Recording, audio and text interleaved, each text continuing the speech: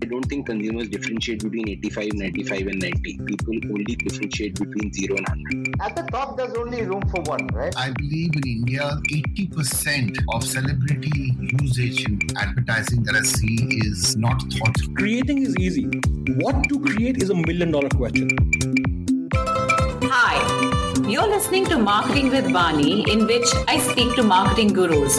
Together we decode how marketing works in the real world to grow your business.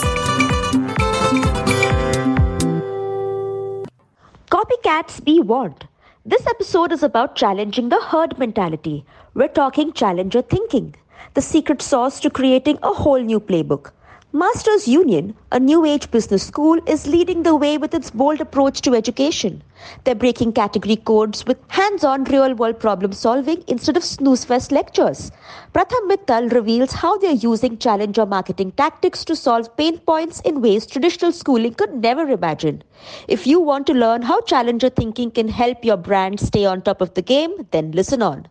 I thought you fitted in perfectly with what we call challenger marketing or challenger thinking, in the sense that what you're doing with Masters Union is very different from the typical model of an MBA. And why don't we just start by talking about that? Tell us about how Masters Union came about to be, and what is your thinking? What prompted you to do what you're doing with Masters Union? So Masters Union sort of comes from my experience in my own business school time. So when I was in college, I went to the University of Pennsylvania.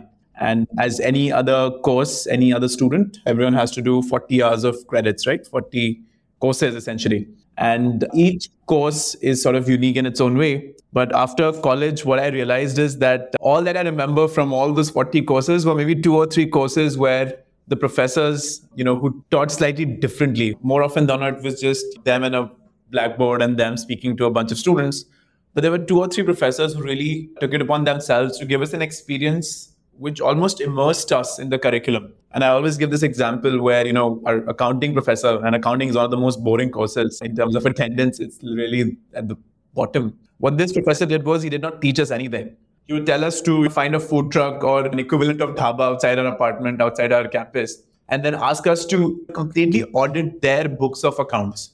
And that was very interesting because, we hadn't even studied accounts. So how did he expect us to even go and audit the food truck's books of accounts? But he told us that, hey, listen, why don't you just study accounting from these couple of books or, YouTube videos, and then just go and do what you can do best, whatever is possible. So we're like, okay, let's give it a shot. So what used to happen was once you have a real client, once you have a real life scenario where you have to sort of base your learning around, then automatically you're motivated to learn yourself.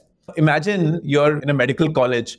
You'd see patients from day one. So when you're learning about influenza, when you're learning about some disease, you can actually see that disease play out in real life every day. And that's what keeps you motivated to learn. But in our colleges, what happens is that accounting, the way it's currently taught, it's so sort of out of touch with reality.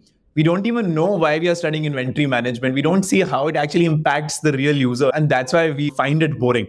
To be honest, that one professor's class we never missed, because we would go to class and each team would come in and present their findings about what they found lacking in the books of accounts of food truck A, B, C, D. Right? And I remember our food truck was this lady who used to run a Korean barbecue kind of a food truck. And we realized that she had this excess inventory that she had always kept with herself, right? And she had this thing that, hey, listen, you never know when the demand will rise or the demand will decrease. So I want to keep this excess inventory with me. But, what we were able to tell her through auditing her books of accounts was that, hey, listen, if you just decrease your inventory by 30%, that directly feeds into your profits. That's something that you can only realize once you actually go deep into the books. She had never done that.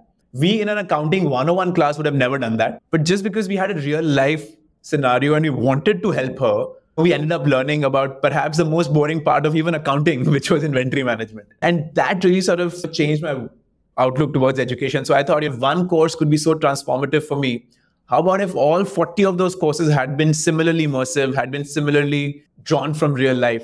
And that's really what gave our team the idea for Masters Union. This is absolutely fabulous. I wish all colleges were exactly that. All professors were exactly that. And come to think of it, I don't remember anything from My MBA college, I mean, I'm from MDI Gurgaon, and it is considered one amongst the best. And I wouldn't imagine that even the learning at IIMs is very different. It isn't, for a fact. But you're absolutely right. What one just learns from books, one never remembers. So I have my own anecdotes to share. But tell us more about Masters Union. So how did you use this experience of yours? And then what did you do with it? It's essentially a business school at the end of the day. We have an MBA program. We have an undergrad program now as well. And here we try to teach differently. We try to immerse the students in real life scenarios. And the best way to do that, what we realized, is that to actually get students to build small businesses. So essentially, as a 16-month course, we have divided the course into 8 terms. And in each term, students have to build a small business. So in term 1, everyone has to build a drop shipping business. In term 2, everyone has to build a YouTube media page, a YouTube channel, and monetize it. In term 3, they all have to do a blockchain layer 2 protocol. In term 4, they all have to do a cloud kitchen. In term 5, they all have to do a Kickstarter. So in each term, you're building these small businesses. And as you build these businesses, you really learn, what business is all about. And all the courses that are taught, the evaluation for those courses comes from how exactly you have leveraged that content in running that business in real time, right? So just to give you an example, let's talk about accounting again. In term 1, there's an accounting 101 course, right? Where you're taught basics of accounting, fundamentals, etc. Now, as you're running your dropshipping business, you have to maintain and create your books of accounts. Now, whatever you've learned in class, you actually have to use that to maintain your own books of accounts. And that's where all the learning becomes very real world and solidifies. It sort of becomes a part of who you are because you've applied it right in the evening and not waited 2 years till you graduate. And then you may or may not use that content in your workplace. 100%. I wish we were taught like that as well. And you're absolutely right. What one does, one never forgets. And in fact, in part of our undergrad program, working at a McDonald's on the shop floor is actually one of the assignments. Because what you get to see is how a large conglomerate works from the bottom up. What system thinking actually means. When you become a part of the system, only then do you realize. And then you come back to class and actually deconstruct and actually discuss with your classmates exactly how could McDonald's have bettered its supply chain? How could have McDonald's done their HR policies better? You become part of the system, only then will you learn the system. Or then again, you build that. Fantastic. How do you enable stuff like this, Pratham? Like, it's one thing to have a fabulous idea. You've got this idea, you've seen this play out in the US. It's another thing to come back to your home country and actually set up an institution, put it together brick by brick, and put together a model that actually works and delivers to your dream. Tell us, how did you go about doing that? So actually, I think it was a lot easier than you're making it sound to be. Because I'll tell you, hiring professors in India, like traditional professors in India, is incredibly hard because India just doesn't have enough PhDs. So building a traditional college is very hard. But the way we were building it, all we needed were practitioners like yourself to give their time. And what we thankfully did initially was we built our campus in the middle of the business park. So in the same building that we are in, we also have BCG's headquarters. We also have WPP's headquarters. We also have Reckitt's headquarters. We also have EY's headquarters and Gartner's headquarters and Bank of America's headquarters. They're literally upstairs. Like right now, I'm at the ground floor where the campus is. And these are all the next 12 floors above me. So it's very easy for these practitioners to come downstairs and teach and spend time with the students and help them run those businesses. And it's very easy for students to just go upstairs and shadow these folks as they go about their daily lives, right? And so generally, whenever I have gone to ask and request somebody to come and teach, I think I have a 99% success rate. Like nobody ever says no. They might say, hey, listen, I can't teach for 20 hours. Maybe I'll teach for 2 hours. But nobody ever says no. I didn't have to go through the AICTE and the UGC and all of those accrediting bodies, of which there are 18 today in the country. I didn't have to ask government for permissions for land and building and all of that stuff.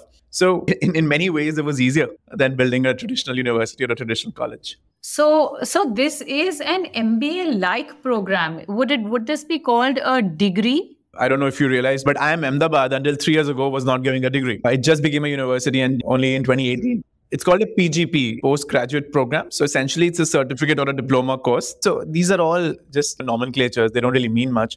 At the end of the day, what matters is 2 things. One is, are the employers ready to accept it? And the second thing is that in case I want to apply for a visa for a different country, will my certificate be counted as education, right? Those are the only 2 places where, whether it's a degree or a diploma or a certificate actually matters in real life. And in our case, what we realize in India is that employers genuinely do not give a damn about whether your program is a degree or a certificate or a diploma or whatever, till the time you satisfy their questions. Insofar as visa goes, all we need to do is basically get ourselves equated through these international agencies or international accrediting bodies like AACSP, WNS, EACBS. These are basically bodies that equate your credits to international universities, which we have already done. Wow. So you're saying actually countries abroad are far more liberal towards what they consider education. We're so obsessed with the brand of the school, the brand of the college, the brand mattering to employers.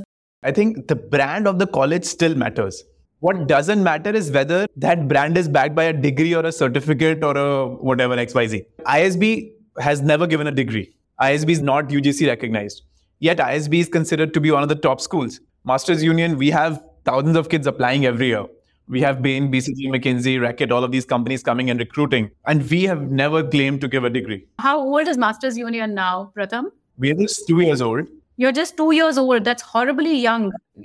You mean you only have the second batch of students? The second batch graduated, which is for what Sanjeev ji had actually visited the campus, yeah. Okay. You've already got all of these big, heavy names coming to you for recruitment. Still, how did you go about building this brand Masters Union, apart from the fact that you were housed there at Cyberpark? No, I think at the end of the day, it's all about the product. I think we're a classic case of product-led branding rather than marketing-led branding or brand-led marketing. So at the end of the day, if our students get placed well and if our students are valued by the industry and if our students are starting great companies that are being funded, and if those averages and means and medians are higher than our competition, then automatically the brand will get made. Right? Now, in the very first year, we were able to bring in Bain, BCG and McKinsey on the backs of our students doing really well in their interviews and in their internships, to the point that they all came back the next year, to the point that they all came back the year after that. So this is the third year that Bain BCG have recruited from us. Now, just to give you context, they only go to maybe 3 or 4 other colleges in India. So if we are amongst the 5 or 6 colleges that they come to in the very first year of our execution, that automatically lends itself to the brand. People automatically start talking about it. And we are not a funded company, right? Bootstrapped completely. And so we do not have any marketing budgets. Our only marketing that we do is essentially release our placement report and release our entrepreneurship report. Our internal KPI is that how many entrepreneurs are we creating at the end of the day? That's what a business school should be doing. It should not be just preparing job seekers, but also job creators. So we also release an entrepreneurship report. And in the very first year, we had almost 15% of our student body start up and actually raise funding. That went down in our second year a little bit because the market wasn't as good, but it's coming back up again in our third year and should touch 20%. And just to give you context, at Wharton, this number was less than 1%. Out of a class of 900, there were only 4 people who started up. The rest all got jobs. So as a business school, if we're not teaching you anything, if not how to do business and how to build businesses, right? But a lot of corporates are also now looking for entrepreneurial skills. I mean, it's important to have entrepreneurial thinking, even if you are doing a job, and training yourself at some point in time to become a more mature, a more steady job creator rather than a job seeker. But irrespective, the fact that you have this mindset at the core is very interesting, that you're looking to create entrepreneurs and encouraging kids and preparing them very actively to do this. And why this space was empty. When you want to build a brand, you have to find an empty space, right, to build the brand in. And we realized that we have these job seeker schools in India in the form of IIMs and ISB. There is no job creator school in India. It just doesn't exist. I think it all boils down to finally learning by doing, right? I mean, why is it that family businesses produce some of the smartest guys who are running very big businesses in the country and are actually making a lot more money than the suited, booted corporate varieties? It's quite simply because they are doing what makes the big money. I'll give you an example. So in a third year, in fact, we have a student, her name is Yukta. And as part of one of the challenges, she built a literal kiosk where she's selling golgappas. Like as simple as that. And it's called Soul Gappa. And she has made it super interesting. She's designed it really nicely. It's like a Subway or like a Domino's, but for Golgappas. Okay. And she's clocking like amazing revenues. I don't know what her most recent yesterday's revenue is, but like she's clocking revenues in tens of thousands daily. She's done this on campus. Yeah, she's just doing it outside of the campus in Gurgaon. And now she's trying to make it a wow momo like Jane. And she's fully focused on branding. She's fully focused on marketing. Whenever she's in any class, all her questions are about her business, right? How does this apply to my business? She's never going to forget, for example, I teach a course called Interactive Content Marketing, just something that I did in my previous life. And I teach that course, and I'm not kidding, in the class, all her assignments, all her questions, all her applications were around her own business. She's never going to forget what I taught because she actually used it in the evening. So this is fantastic. And I think with colleges like yours or like Ashoka has this Center for Entrepreneurship and kids do a minor in entrepreneurship, they actually pick courses in entrepreneurship. So they're also learning from all industry practitioners. This is going to become something that corporates will start seeing a lot of value in. It's not just about kids aspiring to become entrepreneurs. Shark Tank has also created a lot of that culture now in India. But I think it's going to change how recruiters recruit largely, and it will change what corporates look for and how corporates do business internally as well. Like I know a lot of corporates actually have what they call an entrepreneurship wing separately to incubate young ideas and young brands and see where it goes and park money separately on new innovations. Oh, yeah, absolutely. And, going back to your question about brand, right? I think if we can maintain placements, if we can provide this learning experience, which has an NPS of, let's say, more than 80, 85, and if we can engage with these practitioners on a daily basis, the brand itself gets built, right? Because students write about it on LinkedIn, the practitioners write about it on LinkedIn. Oh, correct. Absolutely. After all, a brand is nothing but what the buzz is about it. It isn't what people say, relevant people say about the product. That is all that the brand is. So you're absolutely right. Then another very interesting thing that I've learned about brands in education, two of them actually. I'd love to share those with you. One is that in education, once a brand is built, it's very difficult to unseat it. No matter what an IIM Lucknow might do today, very hard for it to beat IIM Ahmedabad, right? Because the brand is now set in stone almost. So in education, brands are basically there for life. Oxford, Cambridge, 1,000 years. Harvard, Stanford, almost 200 years, 300 years, right? They last. It's very hard to unseat them once you build a good one, number one. Number two, once you're tier 2, you can never be tier 1, right? So from the very first year, we knew that, hey, if we are second to IIM Ahmedabad in our first year, we'll always be second to them. Because the best students will then go to a college that's perceived to be more highly ranked. So in the very first year, we had to beat IIM Ahmedabad in their average placements, which is a big indicator of student success. Wow. That is a lot of competitive pressure. Yeah, that was on us. But then the thing is that we actually didn't have a lot of competition because guess what? In IIM Ahmedabad, they do not have a placements team. It's just students who run placements here and there. There is no structured process. Here, we hired a bunch of really smart folks. Our placement team is almost 20-25 people, and they're all former salespeople. They go and sell our students. Right? It's a structured process, something that no other business school does, right?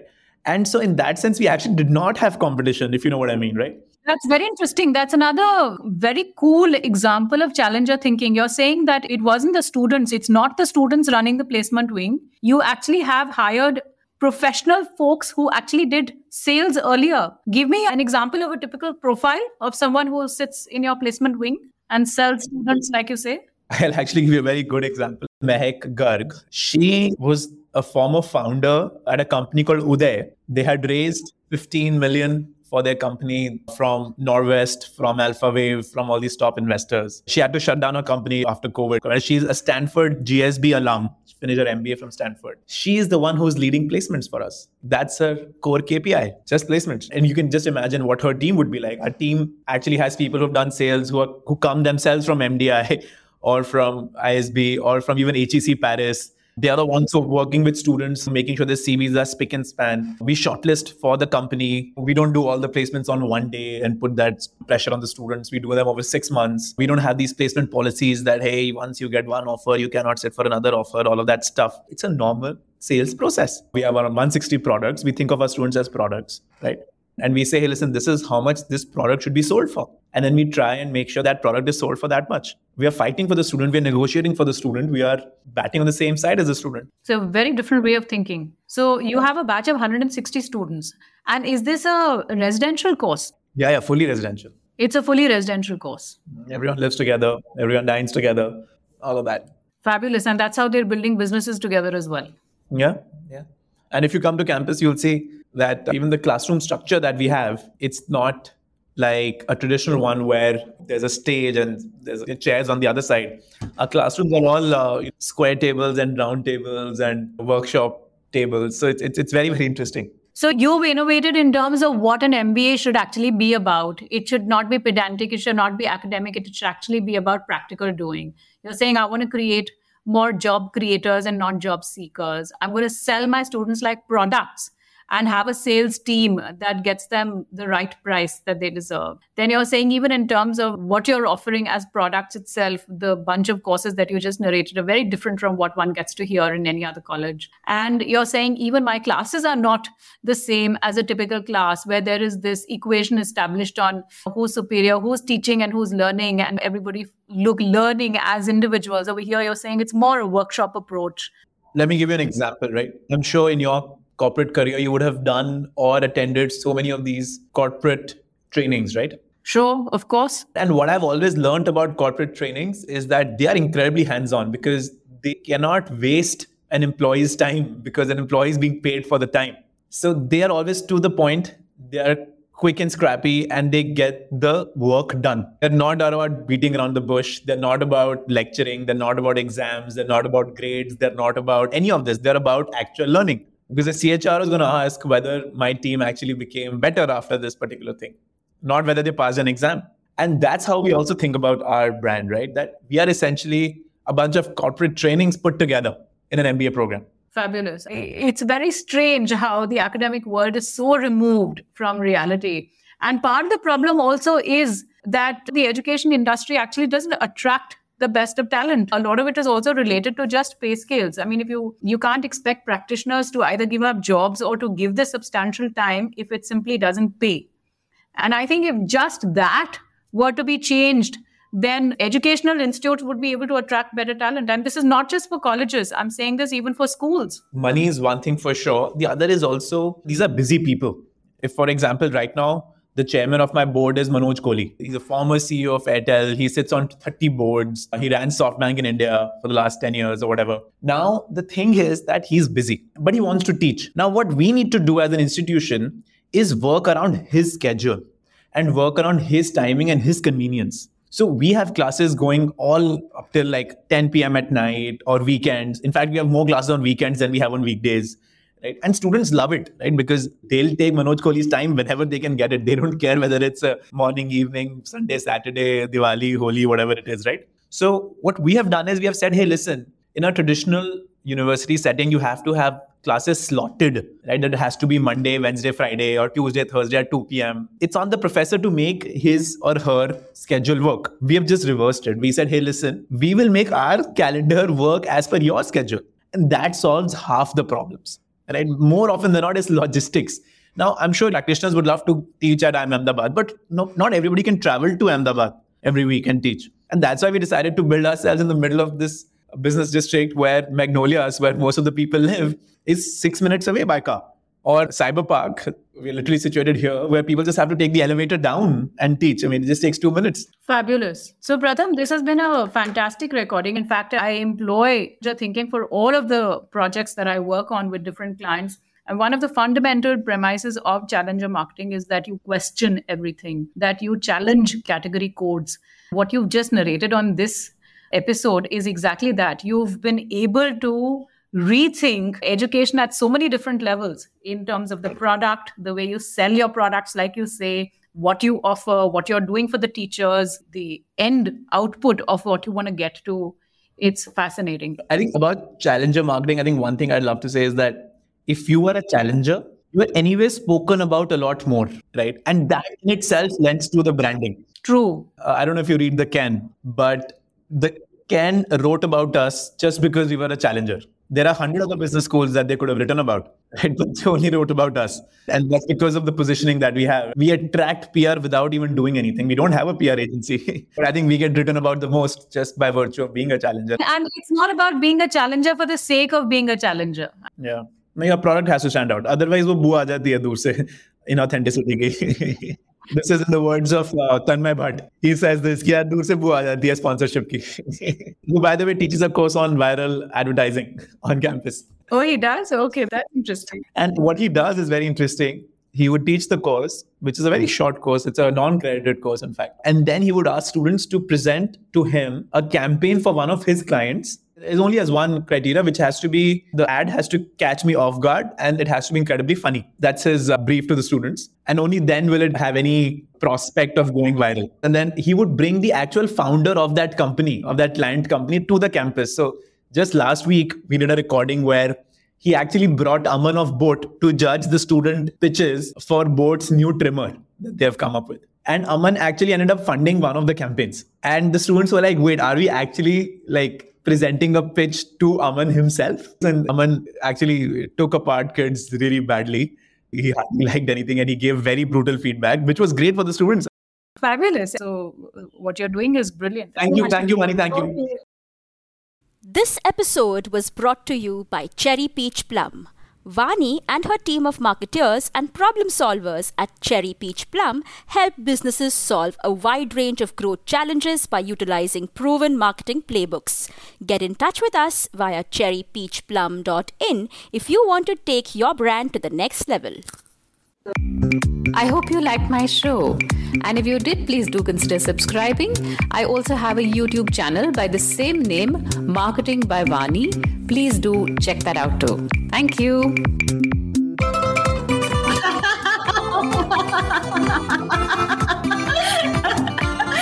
How badly could she screw up one line? Okay.